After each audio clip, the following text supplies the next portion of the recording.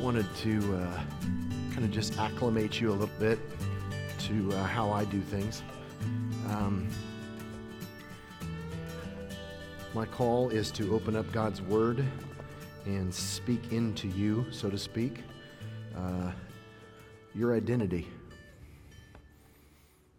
I think sooner or later you realize as a Christian that you cannot live out of emotion or out of the flesh, out of your own abilities, but that God has designed you for such a time as this. When I was saved, I grew up with the name Jeremiah and hated it.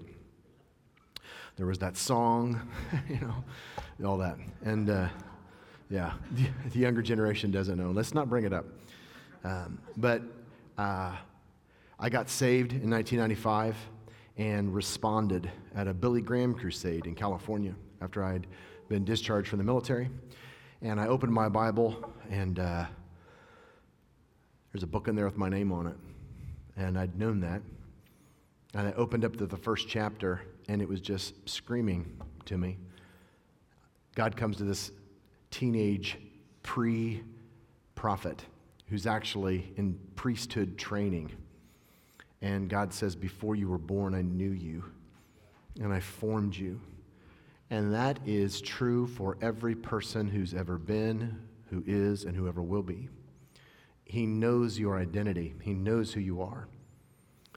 And so I just want to give you freedom, and you need to take responsibility for that. I've had to grow into this over the years. Everybody kind of has their own way of handling these things. I don't do that long altar call, pulling teeth. And we're in COVID. I don't want your diseases on me, and you don't want diseases from each other, and you want to keep space, and we get it. And those of you who are online watching, there comes a point in your life where I've just seen it with my own eyes that when you respond to Him, it's just, we have a saying around City Takers, when are you saved? The moments the cheeks leave the seat, man. Didn't know you were that uptight. But the point is that, Jesus. And I've seen it. I was in a church last September. Oh man, this was actually 2 Septembers ago. And a lady was going blind in her right eye. And she came up and said, she just shared it with me. And we both knew we were supposed to pray for her. And we laid hands on her. And she was healed instantly. I was praying with a man in November, one of my family members who is in horrible health, and he smoked for over 50 years. And he looked at me and he said, I want you to pray for me. I want to quit smoking. And we laid hands on him, and he texted me. He Facebook messaged me last week, and he's like, I have not had a desire for a cigarette. I haven't smoked since you prayed with me. If He speaks to you tonight, take ownership of that. If you need to respond, respond. Yeah, if you want us to pray for you, we'll pray for you. You want to grab me in the lobby? Do so. If you're online, all you have to say is, I want that. I want that. And then message to the church, hey, this is what God's doing in my life. And then come back the next couple nights. I want to begin in Titus tonight. We want to get to Ephesians, but I want to give you an introduction. And of course, the same writer who wrote to his protege Titus also wrote in Ephesians. Hope you can see this. We're not going to go too detailed tonight. I'm not known for my artistry. It's impressive, isn't it?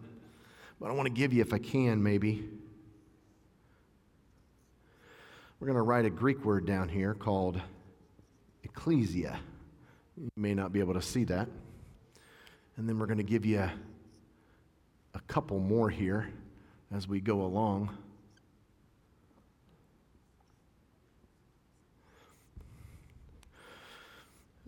When Paul writes to his protege Titus, he begins in Titus chapter 1 with the first 4 verses as an introduction.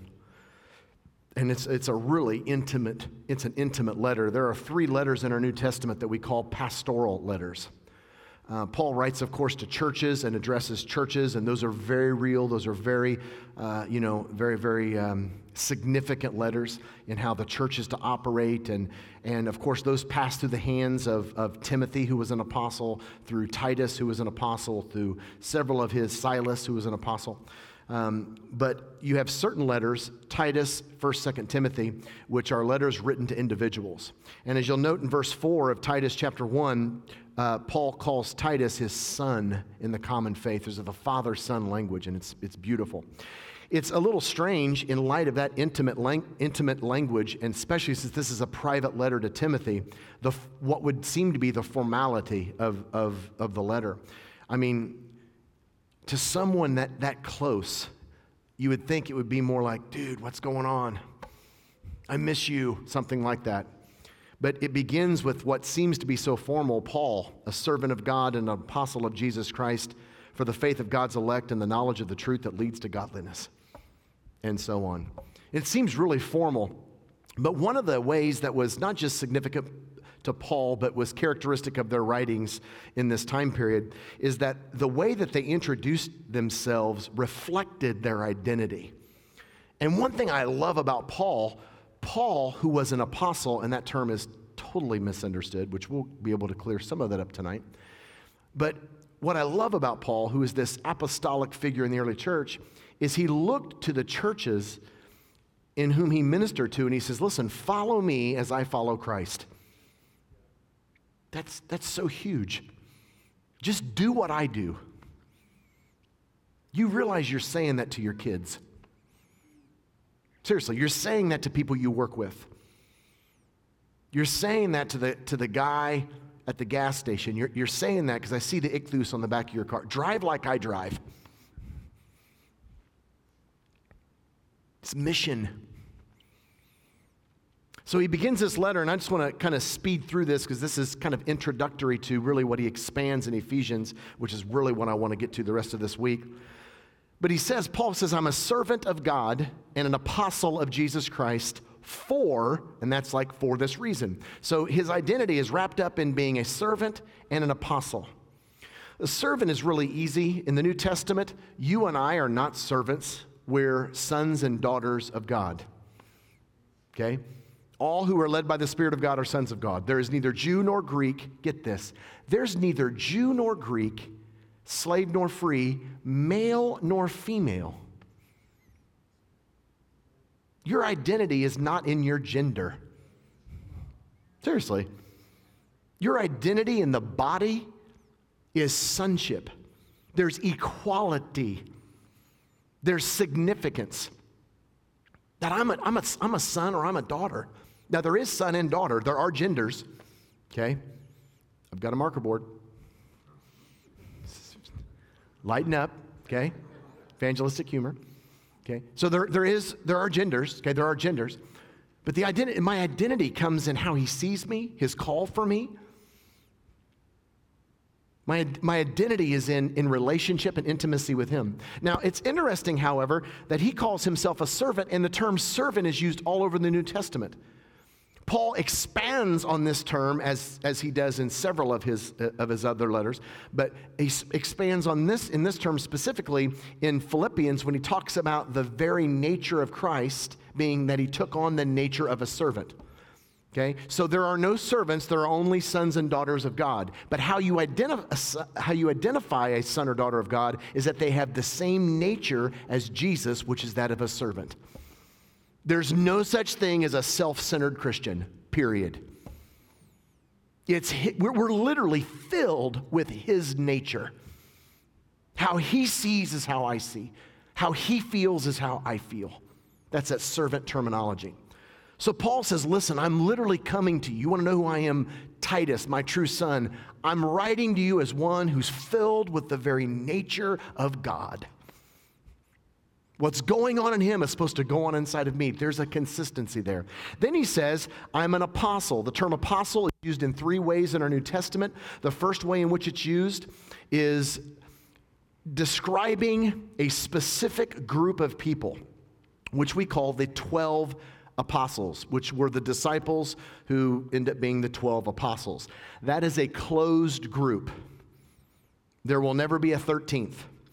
In fact, it was so significant that there was, spoken by Jesus, there was heavenly prophecies by Jesus spoken over them about what they were going to do in the coming kingdom, setting over the 12 tribes of Israel, being the foundation of the new kingdom.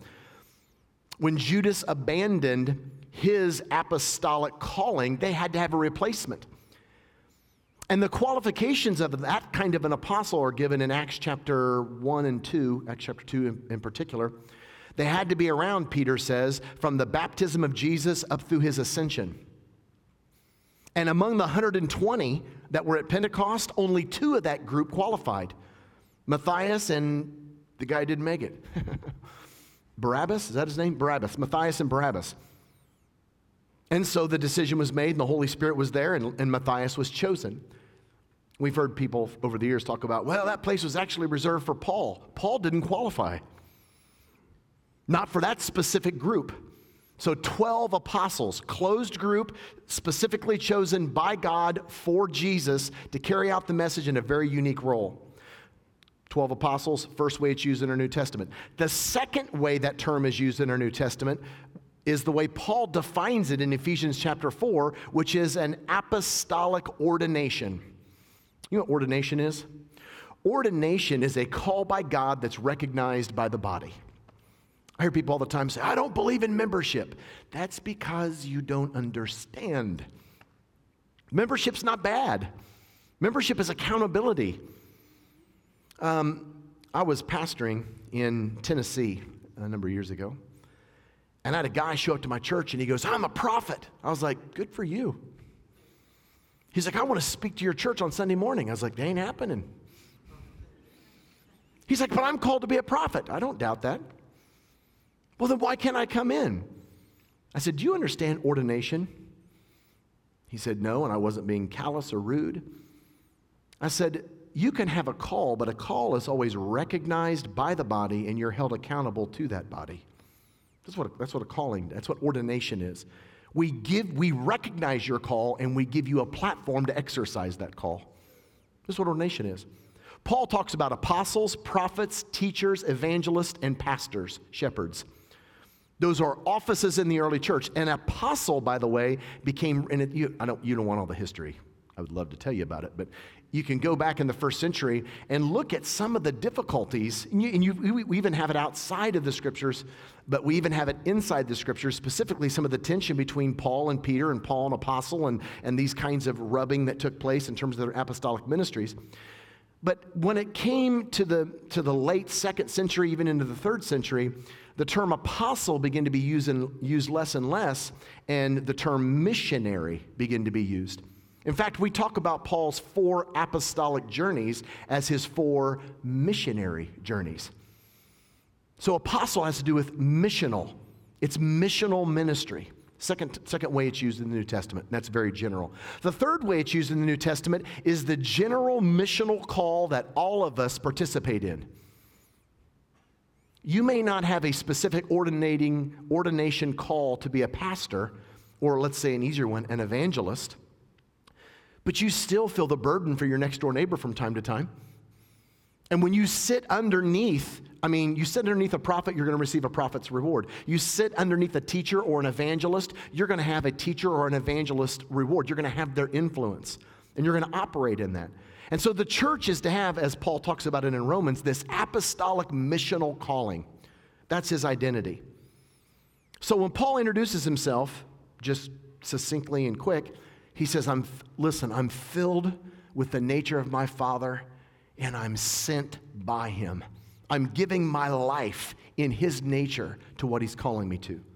And he says that I'm a servant and I'm an apostle of Jesus Christ for this reason.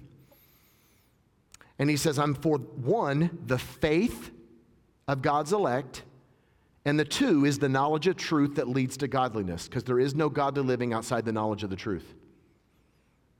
That's interesting. So Paul says, I'm driven, I'm sent with his nature for this reason, the faith of God's elect and the knowledge of the truth. We're only going to talk about, just briefly, the faith of God's elect, which is going to lead us into where he expands on that in Ephesians. But I want to talk a little bit about faith. When he says, I'm sent for the faith of God's elect, what does that mean? You know righteousness, living rightly, living correctly before God, living righteously is only by faith. We run into legalism. We run into law. Faith is defined in the book of Hebrews and echoed throughout the New Testament, the teachings on Abraham. God comes to this guy named Abraham, way back in Genesis, earlier part of Genesis. And he takes Abram out, shows him the stars of the sky, tells him about he's going to give him children. Abraham's like, dude, Sarah's like, I'm up there too. But it's impossible. In fact, the scriptures say beyond hope. It's not possible. You ever been in a circumstance like that? God says, the stars of the sky, literally that's going to be your descendants, and I'm going to change a world through you. And it said, Abraham believed, the most profound statement in the whole of Scripture.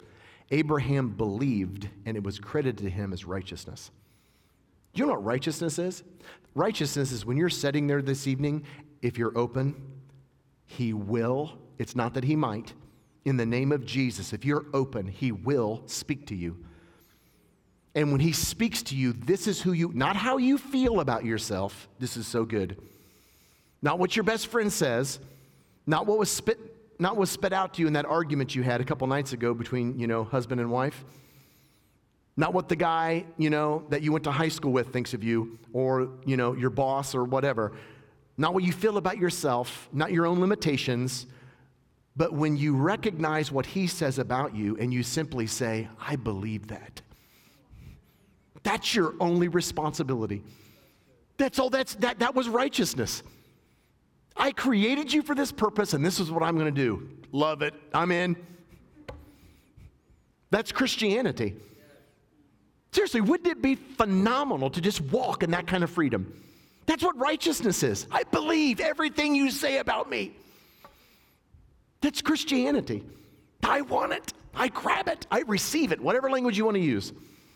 I'm all in. That's different than law. And by the way, what's so phenomenal about the whole faith idea, Abraham was considered righteous when God said that. And Abraham was righteous before the law was ever given. That's like there was no don't do this and make sure you do that.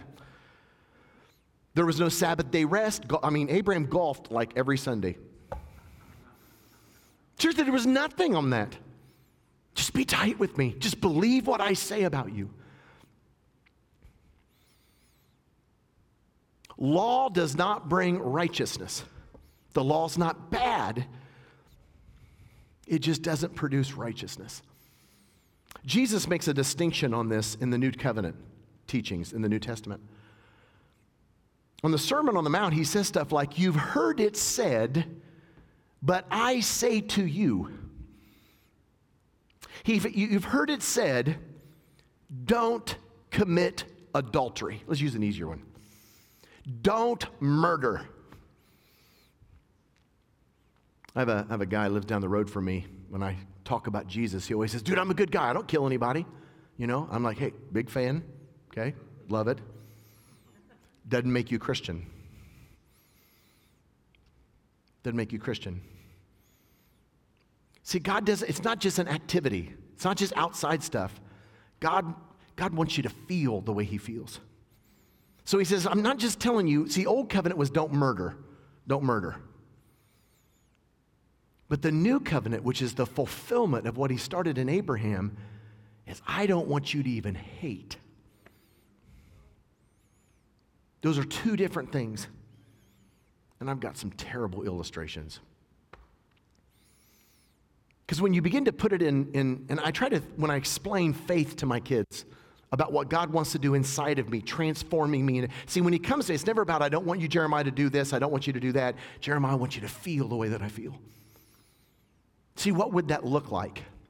It's beyond activity stuff. Here's what I tell my kids. I'll tell you. I got a neighbor, lives down from me, and I hate the guy. I just wish he would die. But I'm a Christian. I mean, don't get me wrong. I'm a Christian. I'm not going to kill him, okay? But if he died, I'd be so much happier. In fact, I called my wife this afternoon, and she was telling me, because we touch base on Sunday afternoon, and she was telling me, right down, everybody's moving to Nashville. It's like the hottest place in the nation for people moving there. And they've expanded the highway from Nashville all the way out to where we are. See you guys. And this is a joke. Don't go away thinking, I'm out of here. This guy's crazy. I'm going somewhere with it. Just clarify that, because I do. People go to the bathroom, come back. You believe that guy? No, he turned it around. So anyway, Krenda calls me today, and because there all the traffic and the expanding of the highway and the construction, there's accidents everywhere. And I get this call we're talking today, and she says there was another accident, but this one was a fatality. And the first thing I thought was, let it be him. Let it be him. But I'm not going to kill him because I'm a Christian. I hear people talk about, I'm a Christian, everybody struggles, you have all these kind of general language, and some of it I get, I know, but what do you mean? Because if anyone would hear me talking like that, they'd be like, that guy's crazy. That guy's crazy. See, God wants me to feel about that guy the way he does. I'm not going to kill him, but love it. Love it. But what if you could see him through the eyes of Jesus? Seriously, God wants to change your heart. That's a faith thing, not a in a box, not doing. And Jesus goes down the list. I mentioned adultery. It's a little bit more difficult, but he says, you've heard it said, don't commit adultery. Hey, don't cheat on your husband, don't cheat on your wife. I get it. But I tell you, don't even lust. Because if you've lusted in your heart, you've already done that. Well, what would that look like? Well, if you've ever seen my wife, I married the best looking girl in college, but she's getting older.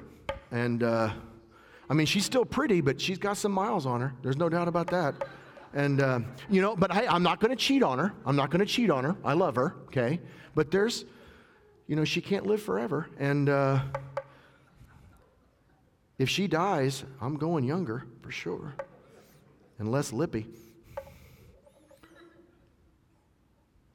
In fact, I just keep my eyes out and keep a little the churches I go to. Hey, something goes wrong, but I'm not going to cheat on her. I'm kidding, okay? But anyone who would hear me say that would be like, that's so wrong, because we identify the heart. There's something wrong with the heart. There's something wrong on the inside. Yeah, don't commit adultery, but dude, I'm supposed to see my wife. That's a faith thing. I'm supposed to feel about my wife the way that he feels about her. That there's a governing of my eyes. It's not just wouldn't it be terrible as a Christian to live your whole life just resisting what you really want to do? Dude, that's not what this is. Not what this describes. This describes being a new creation. This is the language that he's using. I'm filled with this nature and I'm driven. There's no have to. I get carried away. There's no have to. There's no must. My whole makeup on the inside. And Paul says, I come that you can have that. That righteousness is not based on what you do. Righteousness is based off how you feel. And he wants me to feel the way he feels. Now, which should tell you tonight, and we all know, dude, you know yourself better than anyone. See, the problem of sin is not what you do, it's what you long for. So I tell people that all the time. I think this is an appropriate illustration. It's a true story. I was in a state. I went to a prison to see a guy that I knew who had been sent to prison. He was in the trial stages. But ended up finding guilty, because this was years ago, being found guilty, and he had abused a child, a young child. And when I went to see him, he didn't want to see me, but he ended up seeing me. And because he knew I was going to talk to him about Jesus, and he was so convinced, you hate me. And I was like, I don't. And he said something to me. He was just so open about it. He said, what I like, you hate. What excites me sickens you. I don't have to make myself do that. See, sin is not in the activity. It's on the inside. See, the real ugly thing, for example, of pornography is it's not just watching sexual activity on a screen. It's that you want. See, freedom from sin is the delivering from the want. That's phenomenal. You're like, is that possible? Yeah, it's called the good news. Seriously, I got great news for you. You mean I don't have to live the rest of my life wanting to do or not wanting to do what I really want to do and then put on it? No, you could be a new creation. He wasn't kidding. I don't think God said, be holy as I am holy. Just kidding. Seriously, I don't think he said, be holy as I am holy, and threw this out there knowing we'd never. That's the good news our world wants. You don't have to, what if depression could be solved by a movement of God through your hand? This is the stuff that our world longs for, not preachy stuff. We're the sons and daughters of God. We bring hope. We release prisoners, captives free. That's who our body is. This is what Paul's saying. See, Paul says, this is the core of who I am. I come for the faith. This is what I come for. He gets to the knowledge of the truth that leads to godliness, which is outstanding. It's growing. It's understanding who he is. I wish we had time to talk about knowledge. We may get to it this week. But he says, I come that you might have faith. But he words it really weird. He says, I come for the faith of God's elect. You're like, that sounds like exclusive language. It is. He doesn't come for those who are not elected. God is really into category language. He's really into category language. Heaven is a category language. Heavenly realms is a category language. Hell is a category language. One of the things I've studied for years, which really has come together in recent months, is when God comes in light of Satan. You understand God is a God of love. And Satan hates. He says, I don't want to be anywhere where you are. And God says, God says, I'm everywhere. God says, everything comes from me. God says, here's what I'm going to do. God says, I'm going to reach into myself, because everything comes from him, and I'm going to open up a little category. And I'm going to take everything familiar with me that smells of me out of there. But I'm going to sustain it, because all things come from me. But I'm going to open up this category, and I'm going to pull everything of me out of it. And Satan and your angels, if you don't want me, you can go there. I wonder what we would call that place. Hell. Because that's what a place like that would be. Hell is where God is not. And it's a category. And it was created for the devil and his angels, and you and I are not to go there. And so God comes to us and says, listen, I've prepared a place for you. And that whole sin and separation of God thing, already taken care of it. In fact, I've already forgiven you. All you have to do is accept it. And I've created a place for you. And it's this category. And Paul calls it here, the category is the place of the elect, which means chosen. And Paul says, I come exclusively for that group. I don't come for this group. If you're not in here, Paul says, I'm not talking about you. I'm coming for this group. I've had trouble with that over the years. Ephesians chapter 1.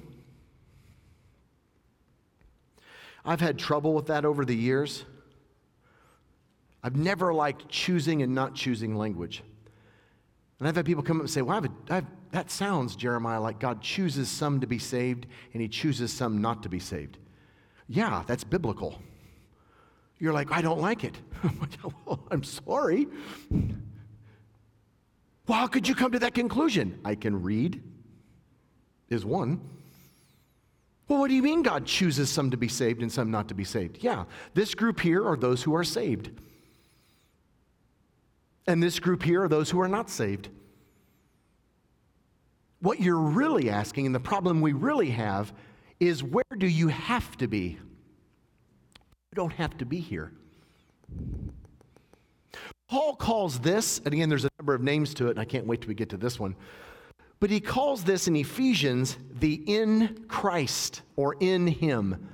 It's in him, several prepositions, in Christ, in Jesus. There's several different kinds. But everything in terms of your identity and my identity is in Jesus. It's like God reached down in humanity and said, listen, man, I've got to save humanity. Adam has turned from me and we've got to redeem them. God says, I've got an idea. I'm going to reach down in and I'm going to open up this category and I'm going to put salvation there. I'm going to put everything that I could ever give them right there, and then I'm going to invite them to get in there. In fact, I'm going to pay the price to keep everybody from saying they can't get in there. There's no you can't come in language. To an entire world, Jesus says, I've got good news. Everybody's invited. You do not have to remain the way you are. Seriously, and which is scary because that means all your excuses are gone. Well, I was raised in an abusive home. Doesn't matter. I have an inclination to, it doesn't matter. My personality, well, we do get that, but it doesn't matter. Well, I'm a male or I'm a female. I was abused. I was dropped on my head. I was. Doesn't matter. He will save his people from their sins. Unless, there is no unless. Is that sinking in? That's huge. See, he's come for the faith of God's elect. And this group here is what's called the elect. Listen to how, and again, in Ephesians, it's in him, although elect language is, chosen language is still used. Just read through just a bit of this. Ephesians chapter 1, beginning in verse 3, he says, Praise be to the God and Father of our Lord Jesus Christ, who has blessed us in the heavenly realms with every spiritual blessing in Christ. He says in verse 4, he chose us in him. In 5, he predestined us through Jesus Christ. It's a different preposition. And you go down if I want to read through all these, but over and over, all the way down through verse 14, it's always in him, in Christ. Verse 9, and he made known to us the mystery of his will according to his good pleasure, which he purposed in Christ. Verse 11, in him we were also chosen, having been predestined. So let's go back and look at the first one in verse 3, and we'll expound on these this week. But he says, Praise be to the God and Father of our Lord Jesus Christ, who has blessed us with every spiritual blessing in Christ. You mean I'm blessed? Yes, you are. With what? With everything. There's not one blessing you don't have available to you.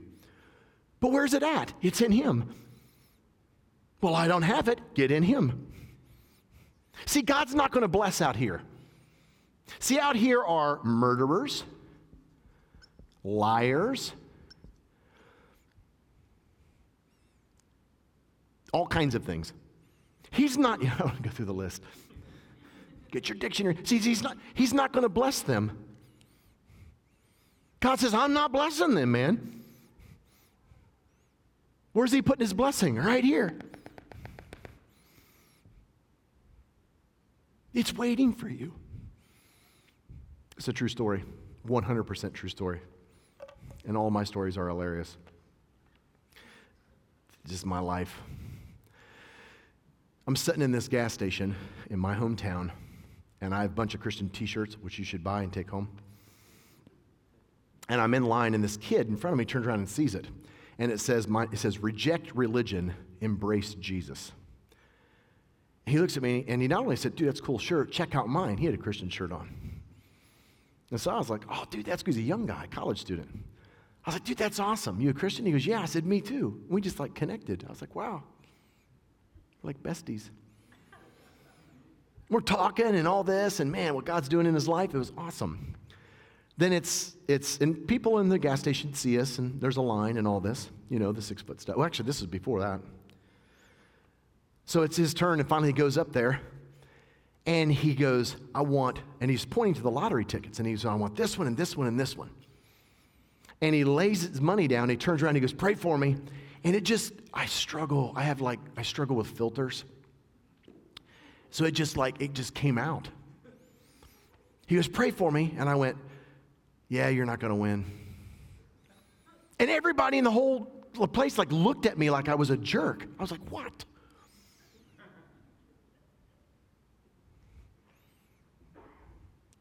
And I looked at him, I said, if you aren't responsible with what you have, how can he give you more? Seriously. He wants to bless you. But if your finances aren't in him, he cannot. I've met Christians that people say, oh, God wants to give me $1 million. I believe it. I do, but I don't think he can. Well, why? Because you can't steward $45,000 a year correctly. And $1 million, if God would have given me $1 million as a brand new Christian, it'd have killed me. You know why? Because I'd have leaned on $1 million and not on him.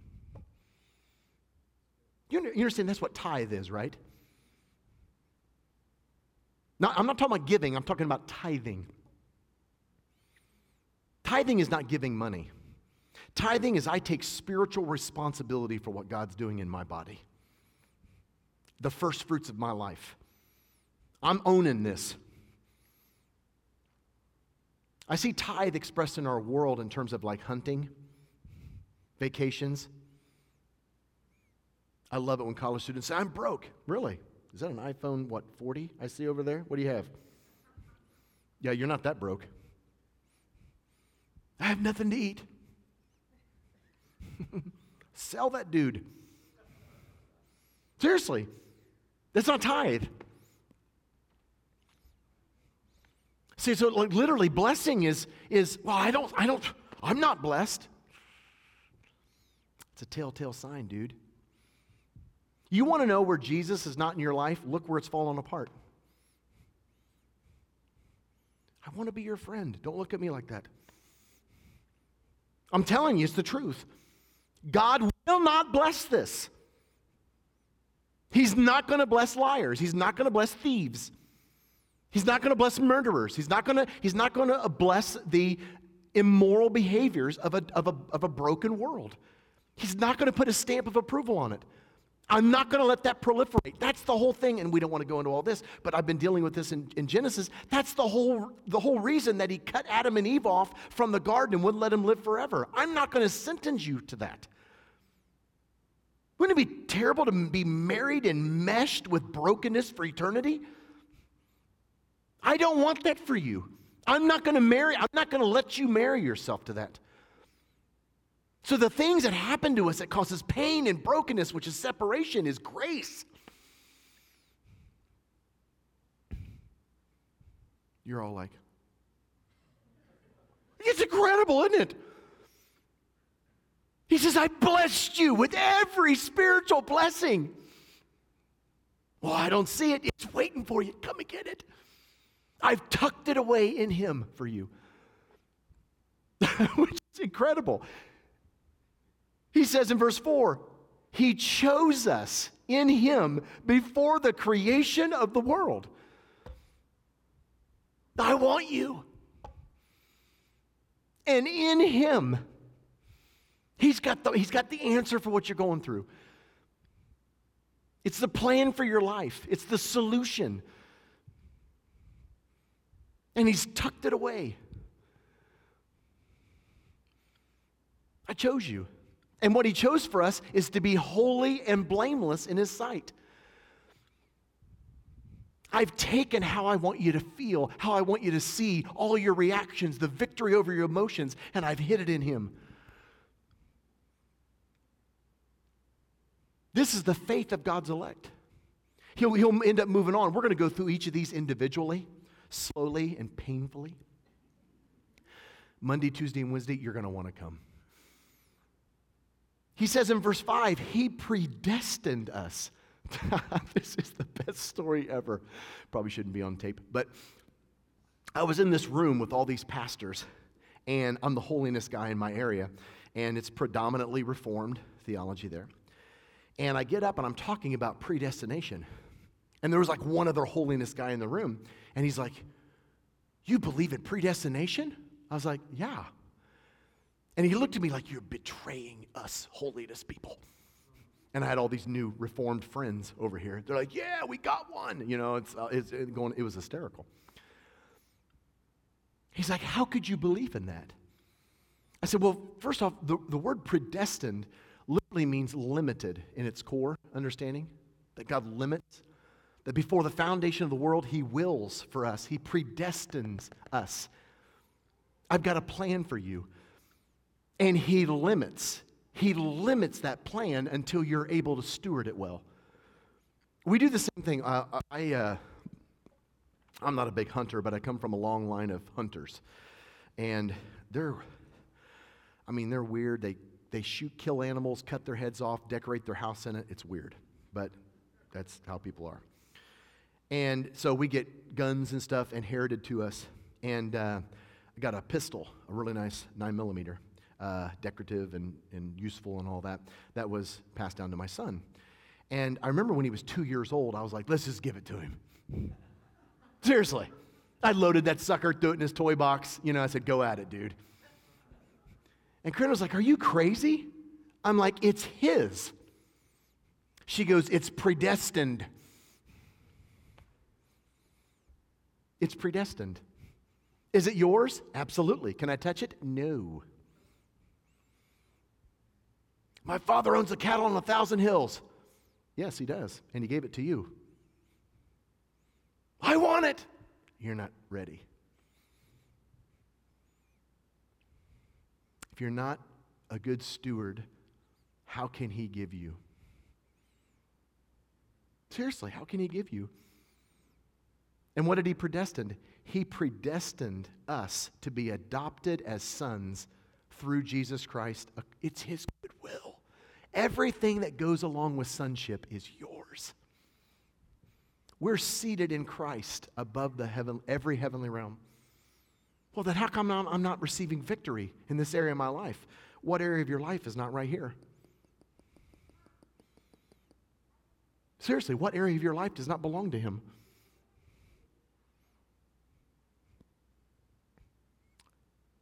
See, what area of my life that I know that's not Him, but I want it. Remember what sin is? It brings me comfort. I like it. I struggle. Why do you struggle? Because I got my hand on that.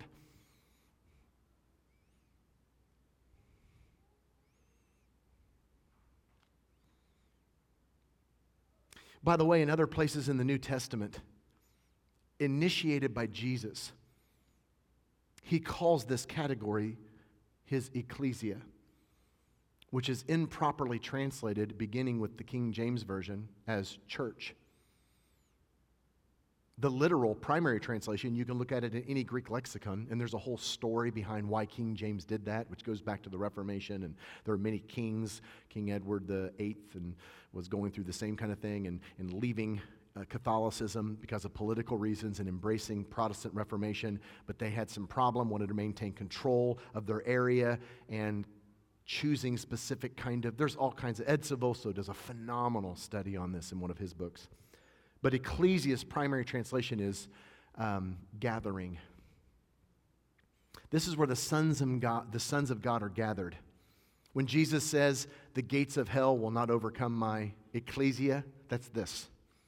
Where sons and daughters of God are gathered. You know what's neat about the word ecclesia? And you understand, this is bonus material for those of you who've stuck around this long. We're almost done. Jesus spoke in his area more than likely in Aramaic. That was the language of the Jews of his day. The scriptures were not written during Jesus' lifetime. They were not written by him. They were written later in a language that everybody could understand, which was Greek. So when you're reading the red letters of Jesus, those are the actual words of Jesus. They're not in Aramaic. So when the early church writings, like by Paul and the rest of the New Testament, are looking back to what Jesus said in Aramaic, and they're translating it through the indwelling of the Holy Spirit, what he actually was meaning, the word is ecclesia, which is a Roman word that has militant overtones to it. Give you your own little personal research word study to do. Just Google it. Run after it. Look, early church Roman ecclesia language. It was a delegation that went in to be subservient to a culture. After they'd come in and conquered, ecclesia would come in, infiltrate, and spread Roman culture. That's us. Yeah, I heard you use the word militant this morning. I'm going to go into my culture because I'm gifted to do so. And I'm living above the things of this world, and there's a spiritual battle in which I'm involved in. And I'm going to go in my culture and I'm going to sow love. I'm going to sow forgiveness.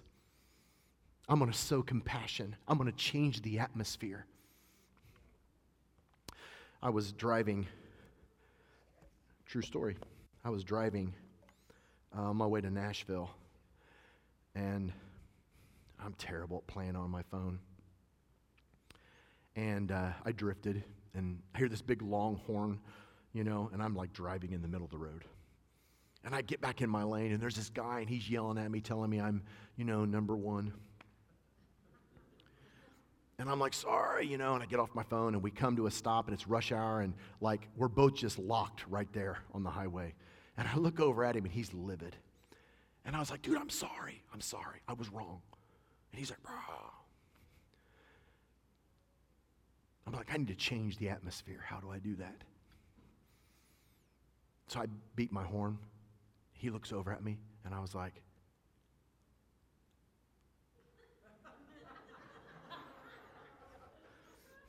and he just looked at me. He looked forward. And I beeped again. He looked at me, and I went. And a smile broke across his face. And he goes. And then no matter what I did, he would not look at me. He just kept eyes right forward. I bet that dude got to work and said, dude, you're not going to believe what happened to me on the way to work. I don't care what it is. I don't care what humor, I don't care what you have to do, but wouldn't it be something if you could invade your world with his attitude, his selflessness? I fall so short of that. I pick up offense so easily.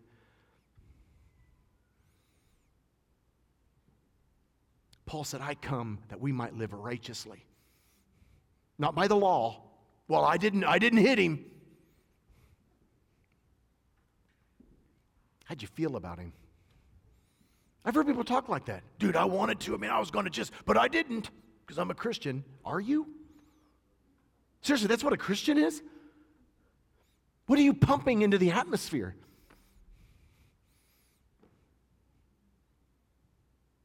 I want to love like it's impossible. I don't want to take up offense. I don't want to get drawn into that. You come in, the lady that's rude to you, just love all over her. Just all over your boss, all over your workplace. Take ownership. That's where you don't battle against flesh. My problem is not that guy. It's the sin nature, the independent from God, thinking out of the flesh, thoughts and activities and patterns of our world that the enemy just seizes on. and uses those opportunities. Listen, our enemy is a spirit, and he sees in the spirit. He cannot read your mind, but he knows when you take off the helmet of salvation and you're thinking out of the flesh. It doesn't matter what you do. You give opportunity.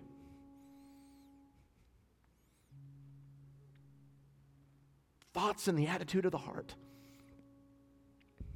And those of you who are watching and those of you who are here, it's not rocket science. You just look at that area of your life, you're like, that's so ugly. And the issue is I don't want to do that anymore. The issue, that's the physical thing. Pitch that. I don't want to feel that way anymore. I don't want to want that anymore. I don't want to respond that way anymore. I don't want to look that way. When I'm poked, I want you to come out. Seriously, what has to die in my life? I do. I give up the right for people to treat me the way that I think they need to treat me. I do. Because I had a false identity for years on what a real man looked like, felt like. And you violated that. But that's a worldly idea of a man. And it wasn't until I realized that Jesus was a real man. And there's just areas that have to be let go. I just released that, Jesus. I release addiction. I do. I release it. I release this area of your life. Just take it. I'm not talking about I don't want to do that anymore. I don't want to feel that way. I don't want this area of my life to be, this need to be met by me. Because I was created for you to indwell me. I want to feel different. I want to see different. I've still got Jeremiah still has his annoying talk too much. Dude, I'm a mess. But I love him. That's this stuff. I want to live right there. I do. I want to live right there. I want to learn to steward him well. I want to be trustworthy of what he can put into my hands. Jesus, we love you tonight. And Father, I do. I pray for marriages. It's heavy on my heart tonight. I pray for marriages this evening. Oh God, perhaps perhaps our wife has not looked at us as the head of our household because I've not stewarded that well. In the name of Jesus, I ask for forgiveness and I repent. Let me steward this position to love my family and my wife as you love the church, and you never exploited her. You never used her for yourself. You always responded in love. You put her desires first, her needs first. Perhaps, Lord, she doesn't look to me like that because I've never stewarded that well. I pray for the wife who literally enables her husband to be the man of God that you've called him to be. He cannot be it without her. Forgive us for not praying for our spouse. Forgive the wife who does not pray for her husband.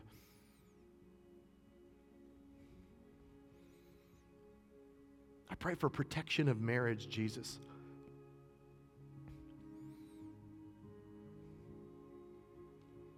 I pray for that one, Lord, who's really just under the bondage of sexual sin.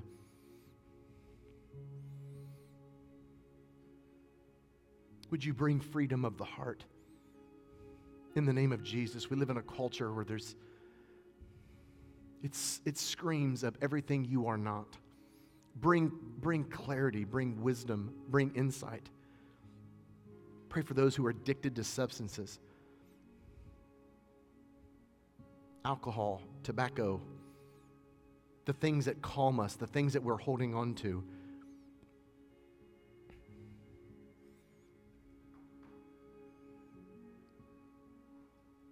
Father, bring us into financial freedom tonight. Teach me what it means to be a good steward of finances, Lord. In the name of Jesus, you can trust me with money, Lord. I won't use it for myself. I won't even give it away. I'll let you lead. I'll put it where you want, Jesus. It's yours. I'll be a good steward of it. Increase Let me distribute. Father, as a church, perhaps we don't grow because we're not good stewards with the ones that you've given us. Perhaps my Sunday school doesn't grow. Perhaps you've waited on us you've just literally put that neighbor, that coworker in our life, and they're on the cusp, but you wouldn't put anybody else here.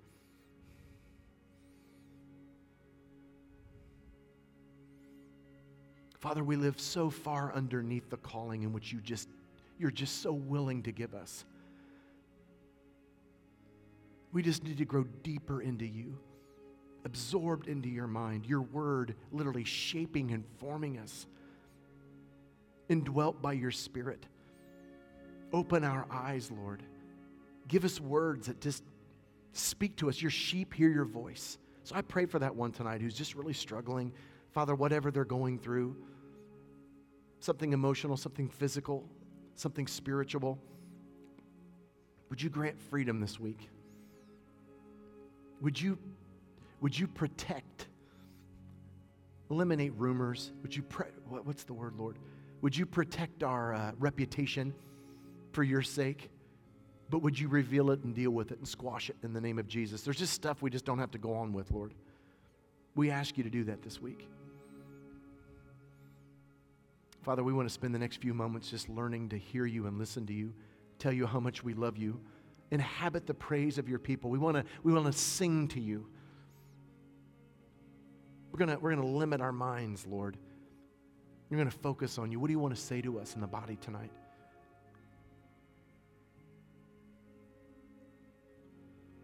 I pray for those who are watching online, Lord, that you would take what's going on in this room and you would just feed it into their living room, into their car, on their phone, laying back on the bed.